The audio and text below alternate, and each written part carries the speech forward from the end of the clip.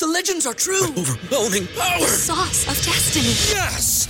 The most legendary sauce has arrived as McDonald's transforms into the anime world of WickDonald's. The greatest flavors unite in all new savory chili McDonald's sauce to make your 10-piece Wick Nuggets, fries, and Sprite ultra-powerful. Unlock manga comics with every meal and sit down for a new anime short every week only at WickDonald's. Ba-da-ba-ba-ba, go! At participating McDonald's for a limited time while supplies last. Say goodbye to your credit card rewards. Greedy corporate mega stores, led by Walmart and Target, are pushing for a law in Congress to take away your hard-earned cash back and travel points to line their pockets. The Durbin-Marshall credit card bill would enact harmful credit card routing mandates that would end credit card rewards as we know it. If you love your credit card rewards, tell your lawmakers, hands off my rewards. Tell them to oppose the Durbin-Marshall credit card bill. Reason number 12 to bank at BNA. We are the bank for Northeast Mississippi. We have one home, Northeast Mississippi. Seeing this local Northeast Mississippi economy thrive and helping the people of our area with their borrowing needs is our only focus. From buying a home to starting your own business, we are the team of local lenders standing ready to make your dreams a reality. BNA Bank. We are the bank of Northeast Mississippi. Member FDIC, an equal housing lender. You're listening to Talk of Champions, an Ole Miss Spirit podcast with Ben Garrett. It's time! It's time! It's time! It's time! It's time!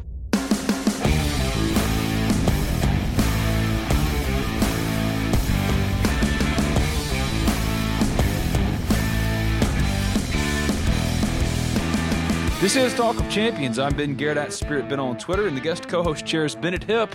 And today's guest on the Modern Woodman phone line is former Ole Miss running back Deuce McAllister. Bennett, what's going on, man? Not much, man. How are you? I'm good. Ole Miss opened as a 30-point dog to Alabama this weekend, and that line has moved to 37.5.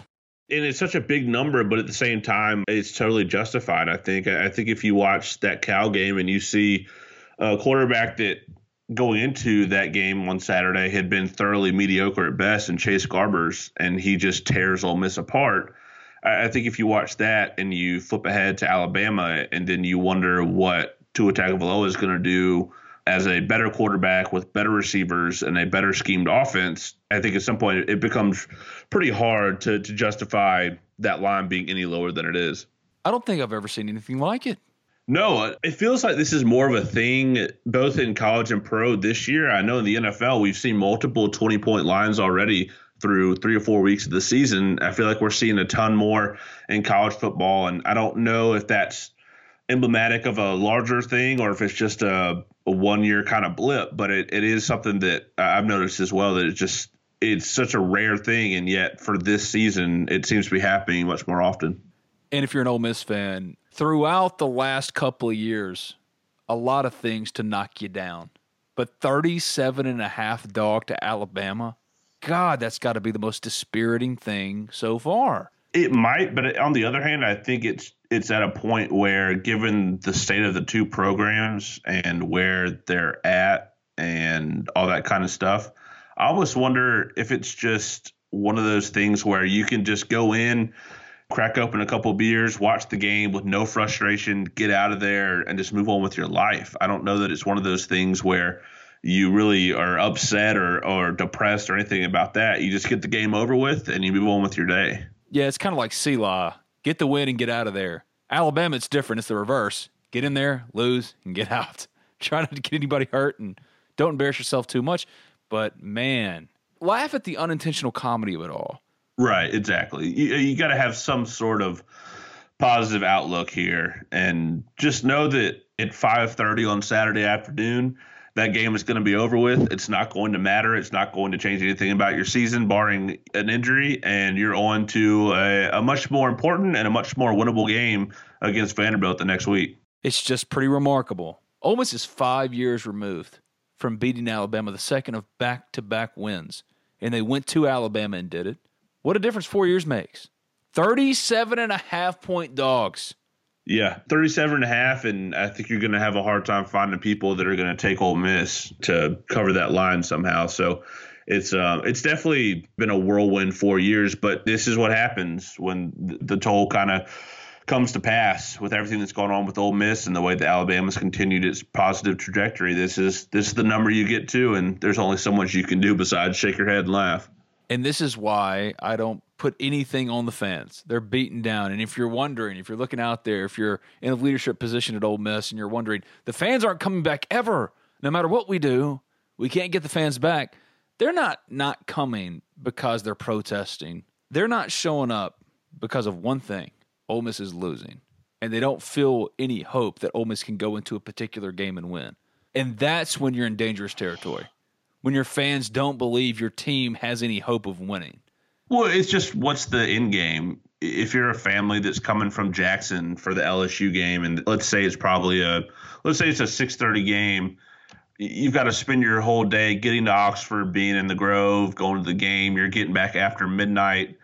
And yeah, it's Ole Miss LSU. It's a rivalry game. It's a big deal. Ole Miss fans have good memories of this rivalry and of that game, but at some point, you have to wonder, is this a waste of money? Can I just better spend my day at home watching football, hanging with my family, doing whatever, turn the game on at 6:30, watch Ole Miss lose like we think they're going to against an LSU team that looks fantastic, and turn it off and go to bed? And they've saved time, they've saved money, and they move on with their weekend. And at that point, it's hard to really say that they're wrong in thinking that way. Oh, man. 37.5 points. My God. The podcast brought to you in part by MyBookie. At the end of a hard week, it's great to sit down, take some time off, and watch some football. Game-winning touchdowns on 2-minute drives, running backs racing down the sidelines with no one to stop them. There's nothing else like the NFL and college football, and there's no better way to make the games even more exciting than to bet on them. So do the smart thing. Go to mybookie.ag. No one gives you more ways to win than they do. MyBookie's got the fastest payouts and better lines than any other sports book. And don't forget, where you're betting is just as important as who you're betting on.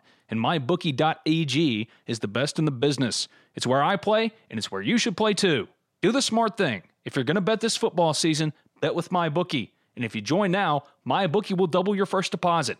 Use the promo code TOC for Talk of Champions, TOC, to activate the offer. That's promo code TOC. Visit mybookie.ag today. You play, you win, you get paid. I've asked this question a number of times. I use Alabama as the barometer to where Ole Miss is as a program, and you might think to yourself, why? Ole Miss is always going to get beat by Alabama. I'm not necessarily saying beat Alabama, but have you narrowed the gap of how bad you lose to Alabama? The last couple of years, it's been embarrassing. Ole Miss might as well have been Southeast Louisiana going against Alabama. No hope, and you get beat in embarrassing fashion. Can you make it a game? Can you give yourself a chance? When Ed Orgeron went to Alabama, went to Tuscaloosa with a team that not many people gave them any chance similar to this team, they played them tough. Now, that was a different Alabama team, and this is Nick Saban's Alabama. But you get what I'm saying.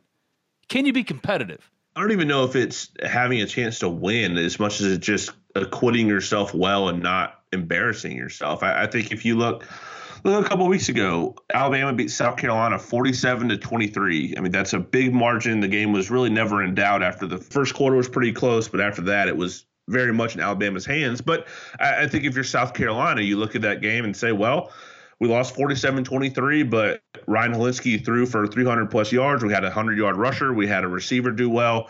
They acquitted themselves well. They showed things that they can work on. They showed progress. They did not embarrass themselves. And I think against this version of Alabama, that's kind of the line. It's not, do you have a chance to win, 5% chance to win? It's, can you go in, score some points, hang around, make sure that the final margin is not 50 points, and acquit yourself well to the point where the game ends and your fan base says, well, that sucked. We got beat bad, but this, and this happened to give me some hope for next week or for this player or for this quarterback, whatever. And I think that's kind of the bar. And I don't know that Ole Miss is there yet. This is a really young team, and Nick Saban's Alabama enjoys playing against those young teams and young quarterbacks, and they just twist them up in knots and spit them out. So I don't know that this is the team that's going to pass that test, but that's kind of the bar of where, if you're not an elite team or a very good team, that's kind of where the bar is for playing a team like this. That's what I'm saying. If you're an Ole Miss fan, if you don't even bet money, but I said to you, you have to put your money on one of two scenarios. Ole Miss going in and playing a competitive game and losing by 2 touchdowns, just 2. Or you got to put your money, your life savings, on Ole Miss getting its absolute ass kicked. Same as the last couple of years. Where are you going? I think 9 out of 10 would pick the second one. Chuck is always going to pick Ole Miss to win. That's just who he is. Everyone else, I think maybe 9 out of 10, 8 out of 10. I would think 9 out of 10, if not 10 out of 10, the way that this fan base is. I think the people that have any hope of a competitive game here, I don't know what you see other than just blind hope. And there's nothing wrong with that. Do what you want to do, believe what you want to believe. But I think it's, if you take a realistic look at this team, I think it's really hard to see a scenario where this is 17 to 20 point game with a final margin, barring a couple garbage time scores. And maybe that's the scenario here is Alabama blows it out early and Ole Miss keeps their guys in and against Alabama's backups finds some success, and that's a building block. We saw that a few years ago. Ole Miss in that second half against Auburn with Shea Patterson and them, they finally thought that they found something offensively, and it turned out that they had. And so maybe that's a building block there, but just overall, it's impossible to see how this game is even remotely in doubt, even just a 20-point margin or anything like that. What do you do with John Rice Plumlee this week? I start him. I play him. Whoa. Yeah. I mean, if we're assuming that Matt Corral is not 100% and he didn't practice on Tuesday, so I have a hard time imagining that he's going to be 100%. And he's playing behind a young and at best inconsistent offensive line, at worst a poor offensive line in a game that they're going to have to throw the football and be playing from behind. I'm not subjecting Matt Corral and his ribs to 3 quarters of rib shots and sacks and hits. I'm just not doing it. So whether it's 100% because of the injury or partly because of how the team looked with Plumlee on that last drive against Cal, I'm putting Plumlee out there. I'm starting him, and at some point I'll pull him and put in Tisdale or whoever. But I have a hard time really justifying playing Matt Corral in this football game if he's not absolutely 100% healthy. And even then, if there's any chance for reoccurrence of an injury, I'm not putting him out there either. I was not out at practice on Wednesday, but Nick Suss, the Ole Miss beat reporter for the Jackson Clarion Ledger, who co-hosted this show on Tuesday, certainly was.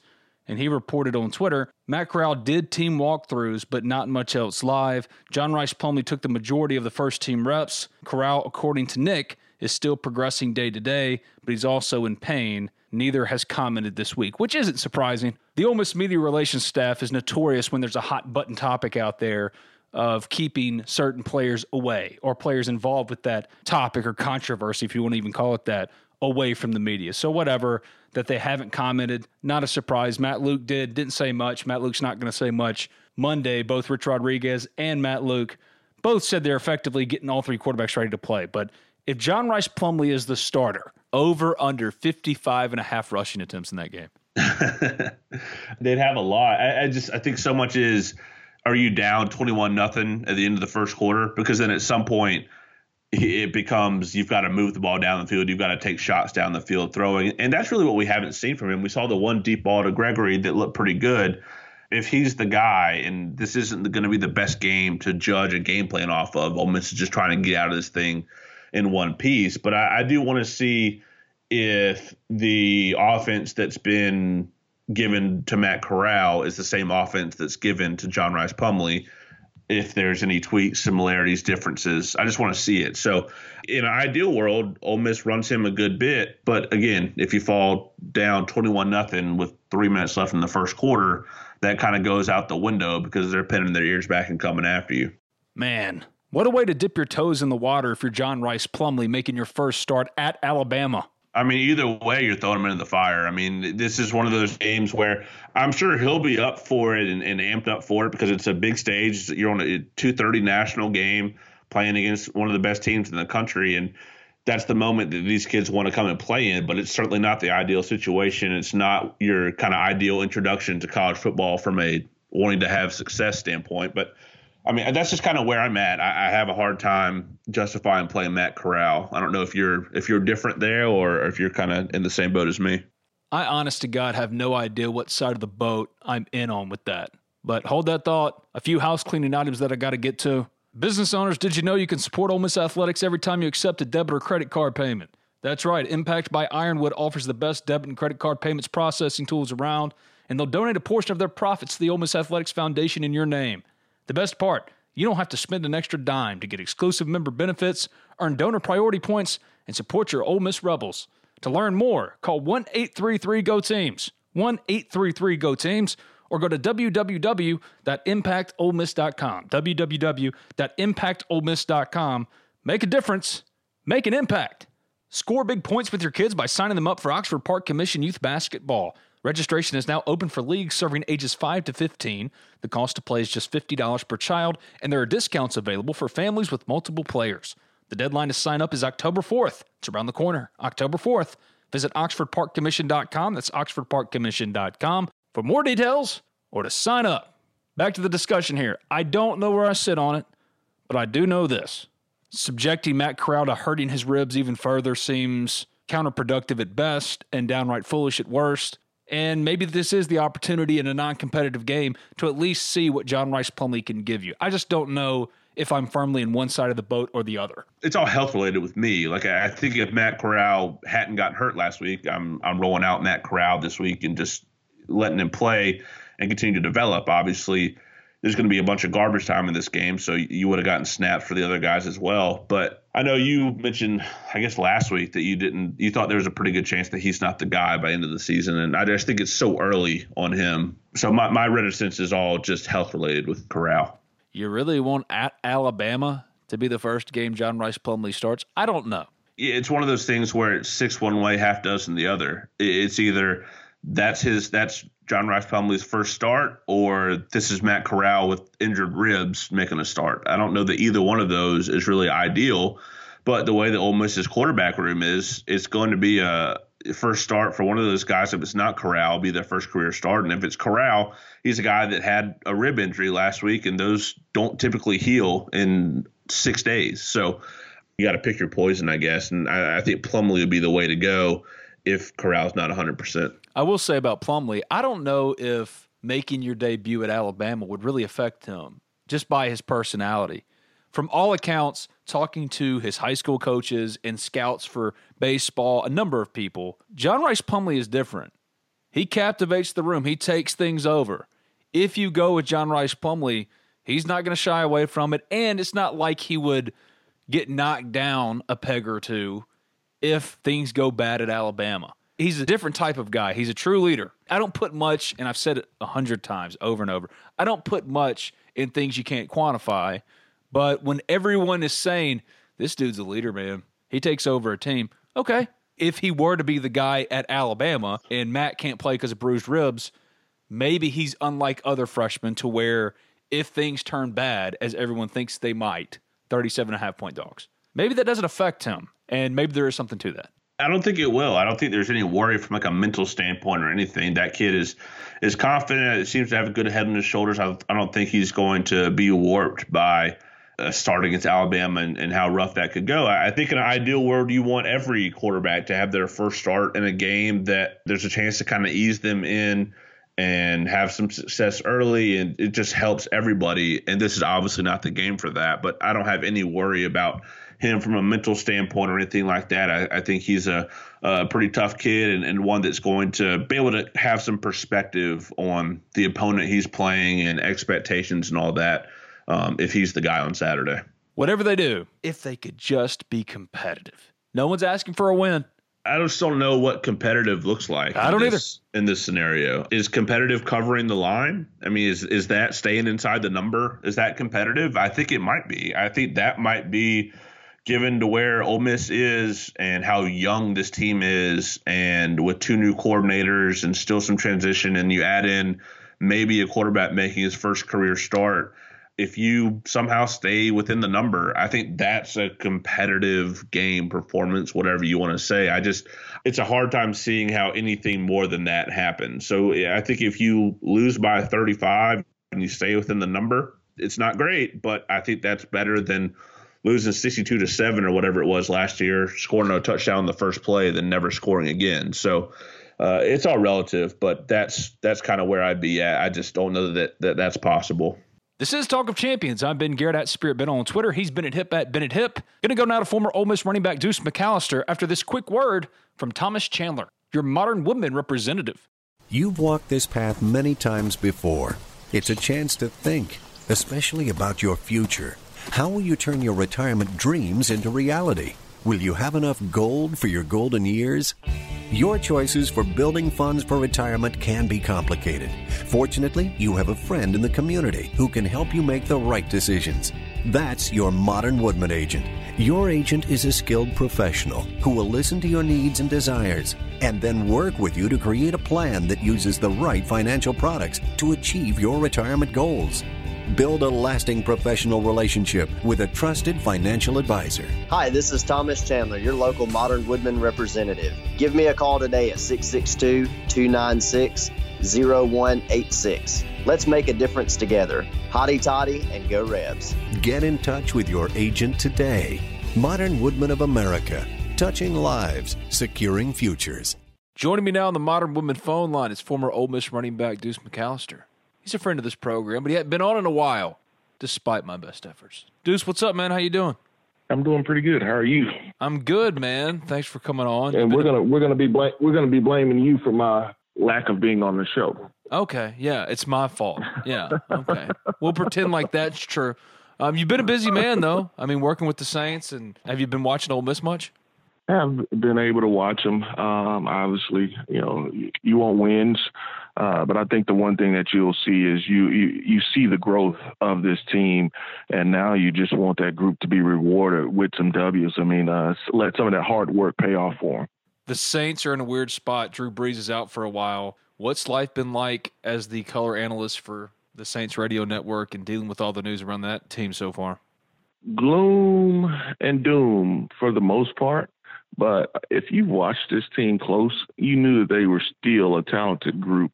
Now, a lot happens as far as the quarterback is concerned, and you knew everyone would have to raise their level of play, and you were successful in doing so, at least when you had a 2-game road trip on the second part of that game.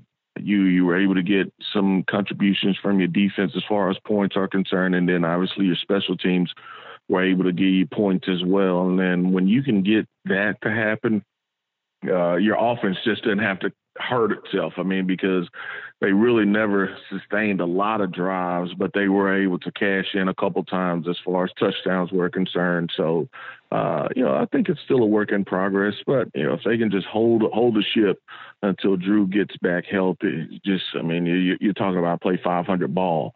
I think that they'll give themselves a shot to at least qualify for the playoffs again. It was an impressive win going to Seattle. You got to see DK up close. Your impressions after that game, not only of the Saints' performance, which was impressive, like you mentioned, getting contributions from all three phases of football, but also getting to see DK and living out his dream, and he's playing well so far. He's playing well, and he's in a good system. I think, obviously with Russell Wilson being a quarterback that likes to throw a deep ball, that's going to favor in DK's situation. They had a couple questionable, let's just say clock management type situations where they had a couple timeouts, didn't use them in the first half, and obviously it hurt them. But, I think he's in a really, really good situation, a good coaching staff. I know Pete Carroll really well, and he loves him.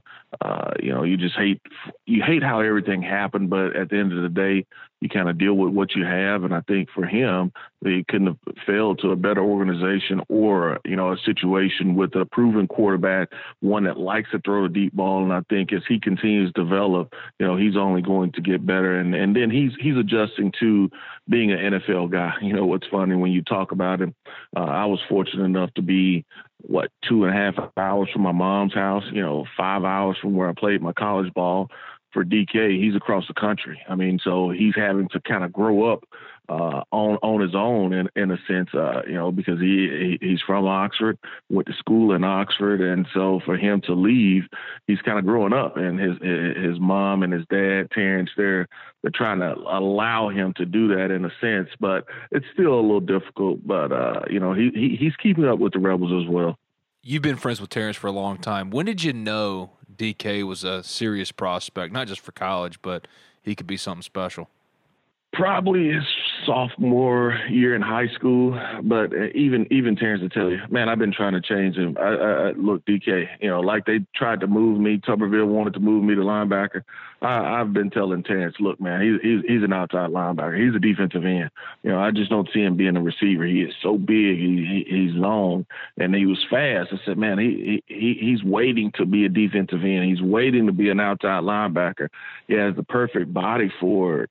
And that was really, his sophomore year in high school. And then he comes into college and he's developing. And I guess it was after his freshman year, talking to some of the guys that are in the NFL, and, they work with receivers, and DK was able to work out with one of those guys. And he just told me, man, he's a receiver. He is a receiver. This guy's, worked with different college guys and NFL guys in the offseason, and he was like, he's got some things that he has to work on, but his explosion, his ability to be physical at the top of the route, all of those things he had, and we're talking about in college. And so, the rest is kind of history, and we obviously were able to see what he was able to put up and do at the combine. It's just unfortunate that we didn't get a full clip as far as out of the 3 years that he was in Oxford. How did you get Tuberville off of wanting to put you at linebacker instead of leaving you at running back? John Avery twisted his ankle, and the NCAA held Joe Gunn up as far as getting clearance.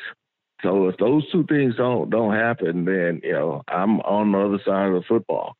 John Avery twisted his ankle before our first scrimmage, and so we were still thin at tailback. It was really Tony Kenyon and Elishma Alexander, the true guys that had some experience, or at least a lot of college experience on that side. And I ended up having to go back over and to play tailback. And during that scrimmage, had 100-yard games rushing, had over 100 yards during that scrimmage. And, Coach Mazzoni was like, you're not going back over there on that defensive side. You're staying over here. But if John doesn't twist his ankle, and if Joe isn't held up by the NCAA to get cleared, I don't know if I ever get a chance to play running back. What would Deuce McAllister, the linebacker, been like? I could do it. I did it in high school. I just wanted the opportunity to touch the ball. I wanted the opportunity. I always said that if I touch it, I know I could do something special with the football. But I was a defender. I played both ways in high school. So I played safety and linebacker, outside linebacker in high school. So, and corner, as I kept growing, it just moved inside or safety. But, I did it before, so it wasn't anything new. I just didn't want to. I wanted to touch the football. Yeah, there's no way you'd have stayed at Ole Miss if they tried to keep you at linebacker. Been very hard. It would have been very hard. Particularly after I just wanted an opportunity to see if I could do it on that level. I don't think Coach Tubb was really going to give me a fair share at doing that if I didn't get that opportunity. If I go through a half a season, and that's really what we said, hey, look, let's keep you over here this year. If you can contribute and you can help and play at that level, then fine. If not, and I said, hey, look, after my freshman year, if it's not working and I see I can't play running back at that level, then fine. I'll play defense. But I just felt that I could do something special with the football in my hand. The transfer culture is rampant now in college football. It's different. Players got more control over what they're doing and where they're going. They got more leverage. They still don't have what they deserve. But back then, it would have been hard, though, to go find a landing spot and talk to other schools. Were other schools after you, or did they kind of know that you didn't want to be a linebacker? Had that stuff started, or was it not like that yet? No, it never even got to that point. Because we were still in fall camp. So it never even got to that point. Literally, you're talking about maybe 2 weeks in the fall camp, how this is all unfolding. So it never even got to really that point. Man, I can't imagine you as a linebacker. Think about if you'd have been a linebacker, you wouldn't have gotten the Independence Bowl craziness and dominating state. What did they see to make them think that you weren't a running back? It was Jesse Armstead. You have to think about where Tuberville was coming from. A defensive coordinator at Miami. He was a linebackers coach there. And what he saw was myself fitting into that mold of some of those guys that he had down at Miami. And so you talk about all the great Miami linebackers, Ray Lewis is in that group, Jesse Armstead, there's a ton of them, that he had coached, and that's what he saw. I mean, he just saw the speed, he saw the size. You're going to make an outstanding linebacker for me, and it was really a running back. I was an afterthought for him. He played in high school. He was probably the best player on the team, but I don't see him as a running back. Do you kind of see a little bit of yourself in Jerrion Ealy? Yes and no. I mean, I think he's so far ahead of where I was. As far as freshmen in our careers, he's so far ahead of that.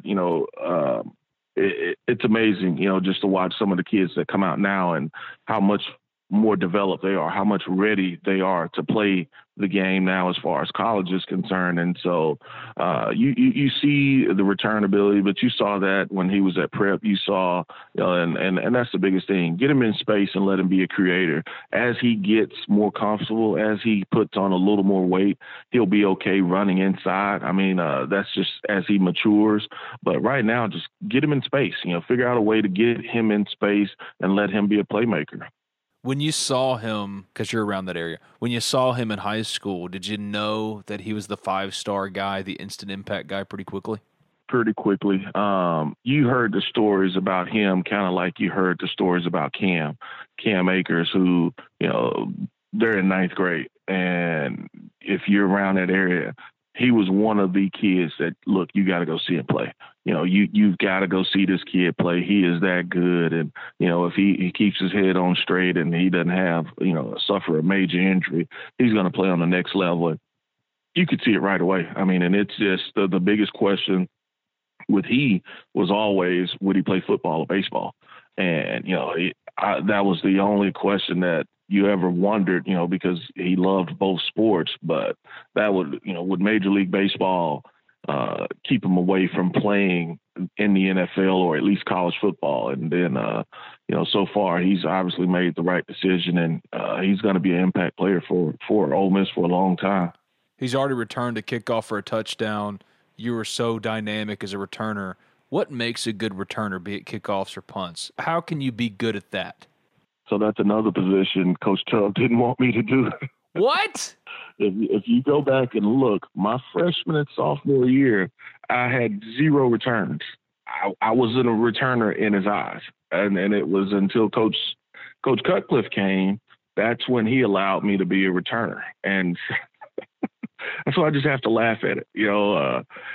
He wanted the smaller, quicker guys. And look, we had some great returners. Andre Rome was back there, obviously kickoff and punts, but I didn't return them until my junior and senior year in college. And so I did it in high school, and I love to do it, but it was the size. Man, you don't put a 220 pounds or 210 pound guy returner back there. The first thing though, just as a returner, it's having a vision and being quick enough, or at least savvy enough to be able to set your blocks up. Certain returns, depending on the punt, you have to just to be able to catch it and get what you can get. But if you have an opportunity, you can make that first guy miss and get to the wall after that. It's having the ability to be able to get to the wall. And then when you talk about kickoff returns, in my opinion, is a little easier because you have more time to allow that wall to be able to set it up. But it's about setting it up and then being able to find that crease, being able to find that soft spot. And then after that, you're just being an athlete in open field. Is the vision to be a returner just a God-given thing, or can you learn to do that? No, you have to. It's a God-given thing as far as the vision, to be able to see how everything unfolds and develops for you. I mean, but to have the ability to be able to set it up, that's something that you can develop. But the vision of it, that's just God-given. We'll get back to former Ole Miss running back Deuce McAllister after this quick word on the Lamar, Oxford's first and only traditional neighborhood, and Cheney's Pharmacy, two proud sponsors of Talk of Champions. What do we know about living in Oxford right now? 1, it's expensive. And 2, If you live on one side of town and you want to go to the other side of town, it takes an hour to get through traffic. We're all jammed, packed in like sardines in this town. But have no fear. The Lamar, Oxford's only traditional neighborhood, is under construction. Brought to you by John Welty Realty. A traditional neighborhood means right where you live. A grocery store, a brewery, restaurants, shops, all within walking distance of your front door. But what about the houses? Custom high-end spec houses. Beautiful finishes, open concept, modern 2-story houses. If you're looking for a 3-bedroom, a 2-bedroom, a 1-bedroom, you'll find a fit with any of these 3 spacious layouts. So don't delay. Get in with the Lamar right now. Build out is happening. For more information, contact John Welty at john@johnweltyrealty.com. That's john@johnweltyrealty.com, or give him a call at 662-23-HOMES. When it's football season, all you want to do is be around football. Even when you make your trip to the pharmacy, you want to see Ole Miss. The best pharmacy to go to, the only Ole Miss pharmacy really to go to, is Cheney's Pharmacy for all your pharmaceutical needs. Cheney's offers prescription synchronization, immunizations, compounding, a 2-lane drive-through, and available hours that ensure your needs are met on your own time. Cheney's also accepts all third-party insurance. It's a locally owned pharmacy that has been in Oxford over 40 years. Cheney's Pharmacy provides the best customer service out there. So give Cheney's a call, 662-234-7221. Or go visit them at 501 Bramlett Boulevard. That's right off of University Avenue. They're open 9 a.m. to 9 p.m. Monday through Saturday and 1 p.m. to 9 p.m. on Sundays. You can find them online, Cheney'sPharmacy.com. At Cheney's, Ole Miss is always in season. Cheney's Pharmacy, much more than just a pharmacy. I've asked you about it before, but that onside recovery and you took it back to the house in the Independence Bowl. What did you see? Nobody was in front. And I actually didn't know the rule as far as could you actually return that type of play, because most of the time you see an onside kick, you see the guy recovered and he just goes down. Well, for me, I was able to catch it, kind of like a shortstop on the perfect hop. And I didn't know if you could return it. I mean, because on muff punts and something like that, normally that ball is blown dead right there and you can't return it for a touchdown. And so for me, I was just like, hey, look, if they blow the whistle, so be it. We get the ball right here, but you never heard a whistle blow. And so I just took it in. And so that's what going to the sideline and talking to Coach Bisaccia is like, I just caught it and I didn't know. I didn't know if I could. There was no need to go down because nobody was in front of me. And so I just took it to the end zone, but I didn't know if the refs were going to blow the whistle and say, no, you can't advance that football. But there was no reason to go down because no one was in front of me. That's so disappointing because for my entire life, I've always thought that was one of the cockiest and most badass plays ever. And you're just telling me you did it because you didn't know. That's the truth. I did not know that if you could advance that kick. I mean, because 90% of the time or 95% of the time you see a guy recover it, he just goes automatically down. And for me to be able to catch it perfect off of the hop, I was like, all right, well, there's nobody here. I'm going to run until they blow the whistle, and the refs never blew the whistle.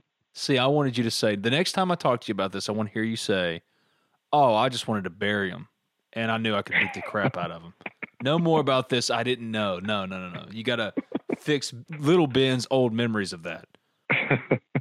We'll erase that thought process away then. Yeah, got to do that. What's your favorite Ole Miss memory? When people ask you now, it's been a while. I've asked you this 100 times before, but now that there's been the benefit of time and you got all these young cats come up into the league, you're dealing with them with the Saints.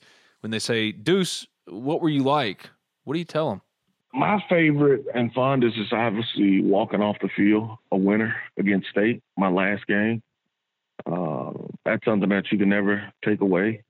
It was in the rain, and to be able to do it in that manner was pretty special. But of all the things, just going back and the plays that you made as far as a player, and this is a cocky one now, I was never caught from behind on any run or pass or catch that I had in college. So if it was a 60-yarder, 70-yarder, whatever it was, I was never caught from behind.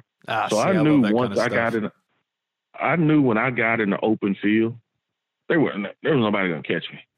They weren't going to catch me. Now, I remember against Mississippi State, I slowed down and started watching myself from the Jumbotron, but I started slowing down at the 15 to 20-yard line, and I ended up getting tackled in the end zone. But, I mean, I wasn't going to let him catch me before I scored.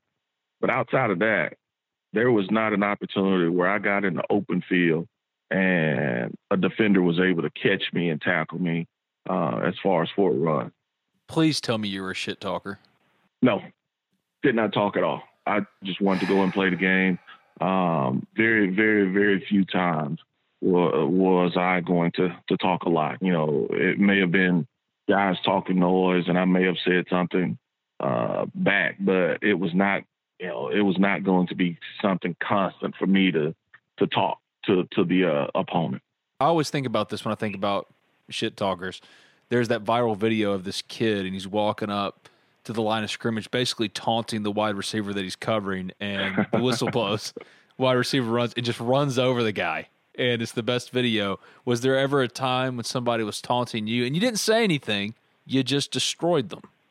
Yes and no. I mean, there were guys that like to talk, and they may get a good shot on you, get a tackle you, but there were not a lot for me to just go out there and trust me. You had linemen that loved to talk and yelled and got excited, and and that may have fired me up or pumped me up. But I mean, for me to just go out there after a good play and tell a guy something. Nah, I just wanted my play to speak for me. Smoot talked all the time. And wouldn't hush. And would not hush. He's still talking probably. Yeah, that is true. Were you tight with Smoot? I knew Smoot. I knew Fred. Got to know him a lot better once we got to the NFL. But I knew him just because of where we were from. We were both from around the same area, and had mutual friends outside of football. So yeah, I knew Fred fairly well. Mississippi players, I think when they go pro, and you can correct me if I'm wrong here, the rivalry aspect of Mississippi State Ole Miss kind of falls away. It's more friendly ribbing. Mississippi kids, they stick together when they go pro, right? Oh, no doubt about it. I mean, like even JT Gray, who is one of our reserve safeties, he plays really well. He's a special teams. I would call him a star for us. So we don't rib each other as much, even though now we may talk a little trash as far as Ole Miss State once we play each other, but throughout the season, it's not as bad. It's not nearly as bad when you're in college. I mean, because I think we all follow it, but even like this weekend, I got to know, I'd met KJ Wright even before this weekend, but, I got to talk to him and see him a little bit. And, he's a good guy, and I mess with him. I always say, look, I'm gonna get you a little red and blue so you can wear it around and feel good about yourself. And so we joke with each other, but it's not as like it is when you're in college. One of the last things, the Saints keeping their heads above water, waiting on Drew to get back. How do you feel about their ability to do that? Do you think that Sunday was a positive step as far as what they have to be in order to do that?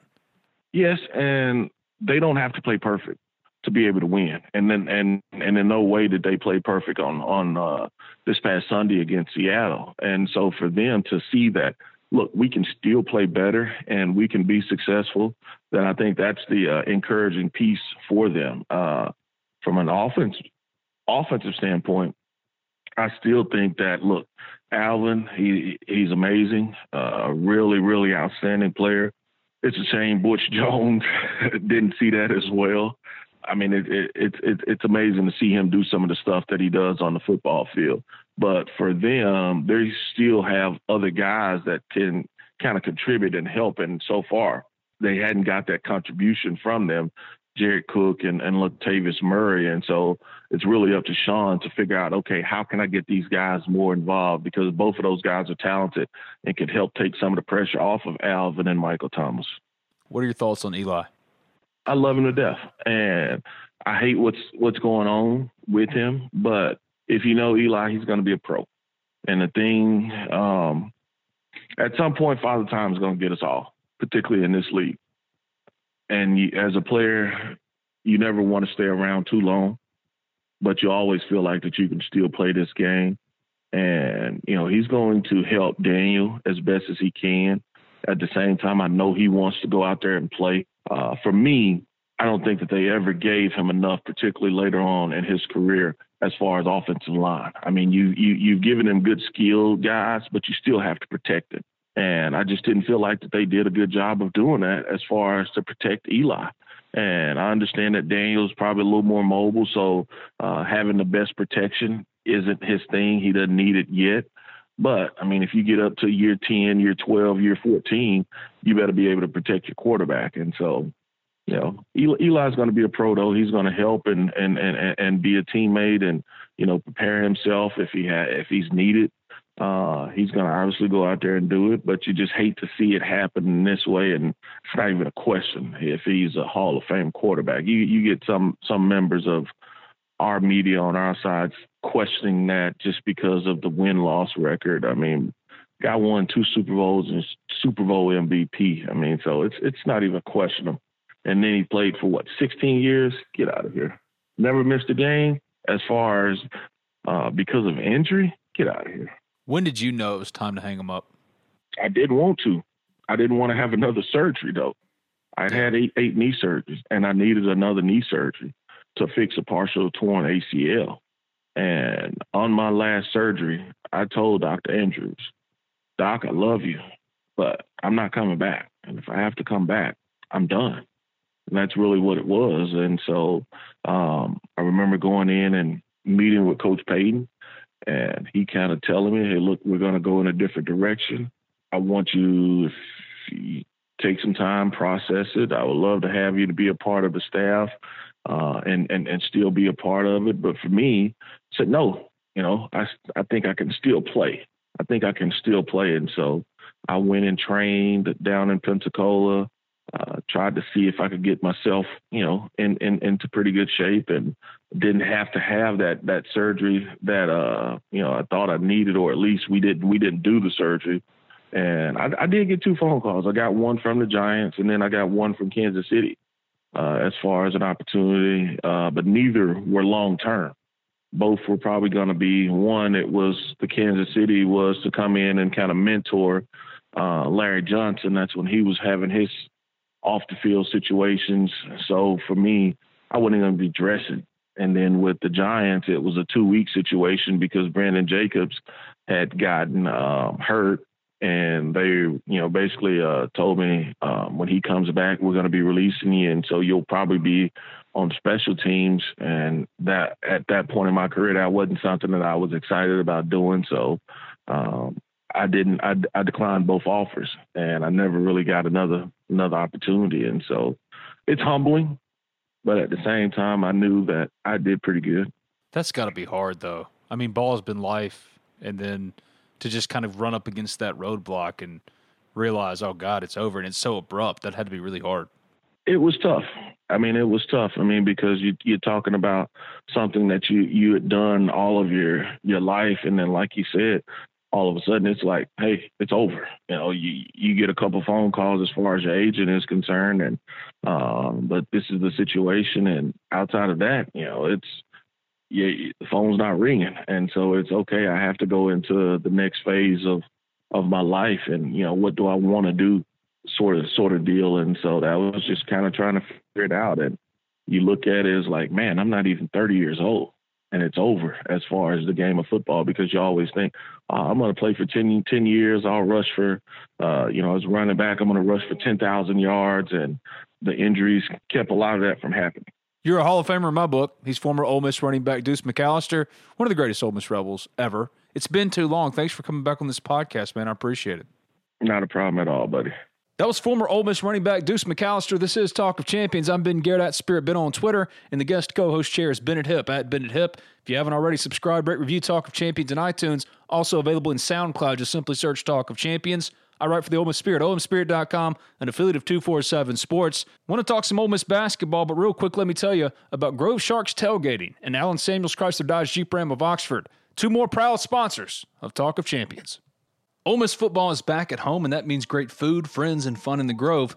Let the experts at Grove Sharks Tailgating take care of all your needs before the party begins and the Rebels kick off at Vaught Hemingway Stadium. Grove Shark still has a few packages left for the weekend or the remainder of the season. They can provide tents, chairs, coolers, and TV accommodations, among many different items. Visit Grove Sharks at grovesharks.com or like them on Facebook at Grove Sharks Tailgating. You can also reach Grove Sharks owner Eric Trimble at 662-816-3493. That's 662-816-3493. If you're in the market for a new car, there is no better time to buy at Allen Samuels Chrysler Dodge Jeep Ram of Oxford. Not only do they now have in stock the 2020 Jeep Gladiator, which is half Wrangler, half truck. It's the perfect car for me. But also 20% off select Ram trucks. And I know, no one really loves the car buying process. I'm with you. It can be overwhelming. You're just looking for the best deal. Well, Allen Samuels Chrysler Dodge Jeep Ram of Oxford is here for you. And what separates Allen Samuels Chrysler Dodge Jeep Ram of Oxford is Brian and Mason and the rest of the staff aim to address each of your needs with the utmost respect, care, and attention to detail. Tell them Talk of Champions sent you. Maybe that'll help when you buy that 2020 Jeep Gladiator, that 4x4 truck you've been looking for. 20% off right now. Select Ram trucks. Contact them today at 662-234-8000. You can stop by and see them at 2201 East University Avenue in Oxford. That's just past Kroger. Allen Samuels, let's be friends. Back with me now in this edition of Talk of Champions, and the guest co-host chair is Bennett Hipp. My thanks, of course, to Deuce McAllister, former Ole Miss running back, good friend of the program. It had been a while, too long for Deuce to be on this podcast. I had to get him back. I want to talk some Ole Miss basketball. As you're listening to this probably on this Thursday, I'm headed to the TUI Center to do some Ole Miss basketball interviews. About to roll out a bunch of stories starting this afternoon, so be on the lookout on the Ole Miss Spirit, OleMissSpirit.com. I'll tweet out the links on Twitter at SpiritBen. Official practices for Ole Miss basketball open, I think, next week. The season opener in early November, I think November 6th. Right now, what are your thoughts on Ole Miss basketball? Windcase was on this program not too long ago, I think in the summer, actually, and he thought Ole Miss had Sweet 16 aspirations. Where are you? Because I looked at Andy Katz, and he didn't even have Ole Miss in the top 10 in the SEC, which seems asinine to me. I don't want to talk about Andy Katz. I just want to hear Bennett Hipp's thoughts on Ole Miss basketball.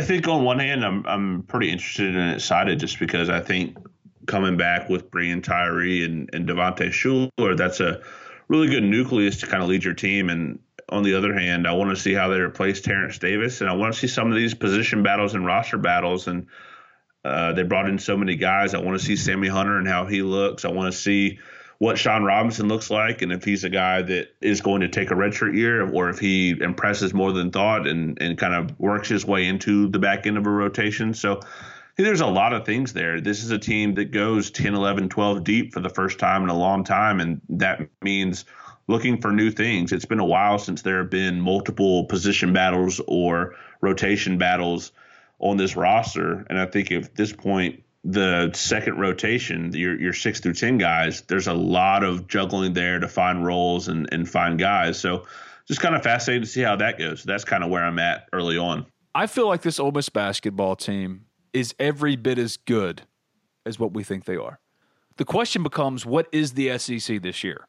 What is the top end? What are the tiers of the SEC? Last year, the SEC was loaded up. If you look at Ole Miss's roster, of course Ole Miss improved, drastically improved, is deeper. There's also a lot of youth. There's some volatility of youth that's going to come into play. And when you compare it to the SEC, where is the roster, if that makes sense? I think it's tough to tell just because we saw it a few years with the Andy Kennedy teams on those years where there was a lot of roster turnover and new guys and new rotation roles.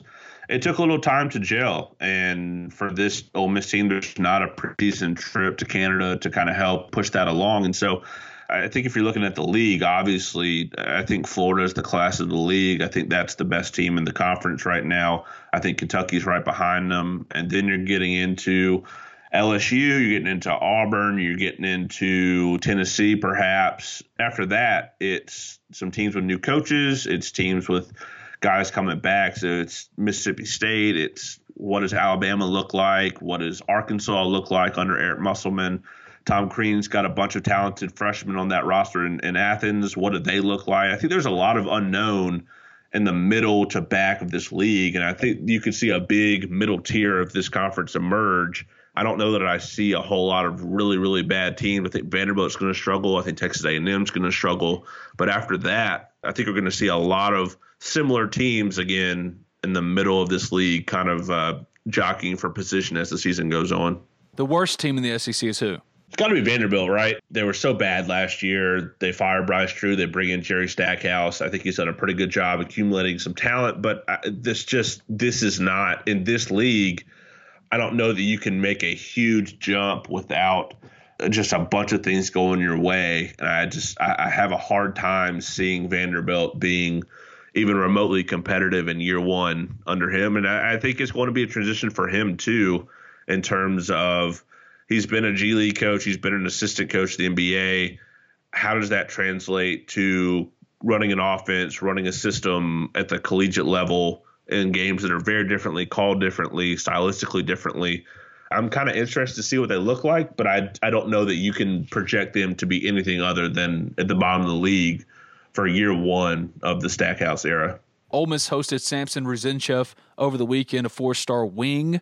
Really liked Ole Miss. Next up is Florida. Then he's going to Stanford and also to Georgia Tech to round out his visits. Canceled Illinois. Jamin Brakefield, who is Ole Miss's top target for 2020. Sean Robinson reclassified for the 2019 roster. Ideally, they won't rely on Sean Robinson too much, if at all, in his true freshman season. Mm-hmm. It's big that they got him into a strength and conditioning program. But anyway, for 2020, they currently have no commitments. Jamin Brakefield is that top priority. They have one scholarship available. Numbers always work themselves out. And then Samson came in this week and visited, got other visits lined up. Really enjoyed his time here. But when you look at Ole Miss basketball recruiting right now, A.J. Hoggard, another priority target for them. I've tried to reach out to him. Haven't been able to get in touch with A.J. Hoggard so far. What are your thoughts on Ole Miss basketball recruiting and where they are? I think they're in a very good spot with Brakefield. And at this point, I think pretty much everyone is just kind of waiting to see if when they just close the deal there. It seems like they've been in there for so long, done a really good job recruiting him. It seems like that's going to go their way, barring changes or whatever. But I don't know a timetable for that. I think obviously people would like to see that get done sooner than later. But Jamin's a guy that has kind of done his own thing and gone on his own timeline. And then after that, it's trying to decide how many other guys you're going to take and what those guys look like. I think the reason that the kid from Russia makes so much sense. He plays in Chattanooga at Hamilton Heights. I think the reason that he would be a really good take and make so much sense is he's 6'8" and he's an elite shooter from the outside. And if you look at Ole Miss's roster, they have a lot of things, but knockdown shooter with that size is not one of those things that they have. And he's just – there aren't many guys that do what he does at the size that he does, and that's why you're seeing so much interest in his game and in his recruitment. So I'm kind of fascinated to see – what they prioritize for 2020, how many guys they want to bring in for 2020, and how they make the roster work. That'll be obviously be a conversation for down the road. Where does Ole Miss right now sit with you wins-wise, looking at this year and what they can be? I think all of us believe they're an NCAA tournament team, but what is their floor? What is their ceiling? What do you see as the win number right now? I think this is a tournament team for sure. I think the floor is what they did last year. Get in there in an 8-9 game, and those games are always toss-ups, and you lose it. I think the ceiling is probably a second weekend team, a Sweet 16 appearance. I think that's the ceiling. I do want to see how they replace Terrence Davis. I think they've got plenty of guys there, and I just think that's going to be tougher in spots than some people think. Terrence was such a good player for them, and yes, he was inconsistent and had his flaws for sure, but he was a guy that had some really big moments for them in big games and won them some basketball games that they had no business winning. So I don't think it's going to be a seamless transition to just replace him. So I think from a non-conference record standpoint, I think they're going to rack up wins. The schedule is not very difficult. I think you've got those 4 non-conference games that are going to be Memphis, Oklahoma State, Penn State, and then you have the AAC game and against Wichita, and those games are going to be important. I think if you split those, I think you're in really good shape. You go into conference play. I think, again, you're looking 8-9 wins is what you want to get to for an 18-game schedule in this league. And at that point, you're in the tournament, and you're a good quality team and getting a good seed. So I think the floor for this team is pretty high, and I think the ceiling is relatively high, and I think is really kind of undefined. I think if Hadim C is an impact player, then the ceiling rises. If Sammy Hunter is as good as they think he is and there's no transition period for him, I think the ceiling gets even bigger because guys like that really, I think if you look at last year's Ole Miss team, they were so bad on the post. If you give them not just average post play, but close to above average, really good elite post play, it just changes so much. So I think this is a high floor team. I don't see, barring injury, I have a hard time seeing them really struggle. But the league is tough, and it's just one of those things when you're replacing so many guys and have guys in new roles. Sometimes there can be some valleys. So I feel pretty good about this team as a tournament team. I know most outlets have them kind of in that boat as well. Your breakout player is who? It's a good question. I've liked Austin Crowley for a while. I think he's going to play a lot for them. I'm just kind of intrigued by Hadimsi. I don't know if he's a breakout guy. I don't know if that counts as a breakout guy because we've seen him at the D1 level before, but I want to see how that kind of works out. He was so good at Virginia Tech in limited minutes in terms of blocking shots, making impact. Obviously left for a reason, but I think Austin Crowley is going to have a big role for this team and do a lot of good things. I think he's still flying under the radar for whatever reason. Who's in a put up or shut up year? Well, I think at some point you have to look at a guy like Carlos Curry, and I don't know that he's going to have a big role in this team, but I think if you're looking just at a roster crunch position, how many big men can you have? How many developmental big men can you have? And obviously this is unfair to Franco Miller, but just from a health standpoint, it's kind of one of those years where Ole Miss needs him to get healthy, stay healthy, be healthy, and fully evaluate him. This was a guy that they really liked and won a big recruiting battle against Oklahoma to get him, and he's just never really been healthy in Oxford. So I think it's an important year for him. And then going back to breakout guys, I'd add Luis Rodriguez to that list too. I think he's going to have a good year. I like his kind of profile as an athletic wing that they seem to think has taken a real big step offensively. So I'm intrigued to see that as well. Yeah, Luis is my guy just by talking to all the coaches and teammates, and I think everyone to a man would agree consensusly that, I don't even know if that's a word, but that Luis Rodriguez would be the breakout candidate if they had to predict right now. He's Bennett Hip. My thanks to Deuce McAllister, former Ole Miss running back. Thank you, Bennett. I appreciate it, man. We'll do it again. Absolutely. At Highland, we're all about celebrating little wins and little ways to innovate digital processes. There's no customer pain point too small for us to help with. Maybe that's why more than half of the Fortune 100 looks to Highland to connect their content and data, improve processes, and turn little efficiencies into big wins for their customers and clients. Highland, intelligent content solutions for innovators everywhere at highland.com. Everybody in your crew identifies as either Big Mac Burger, McNuggets, or McCrispy Sandwich. But you're the Filet-O-Fish Sandwich all day.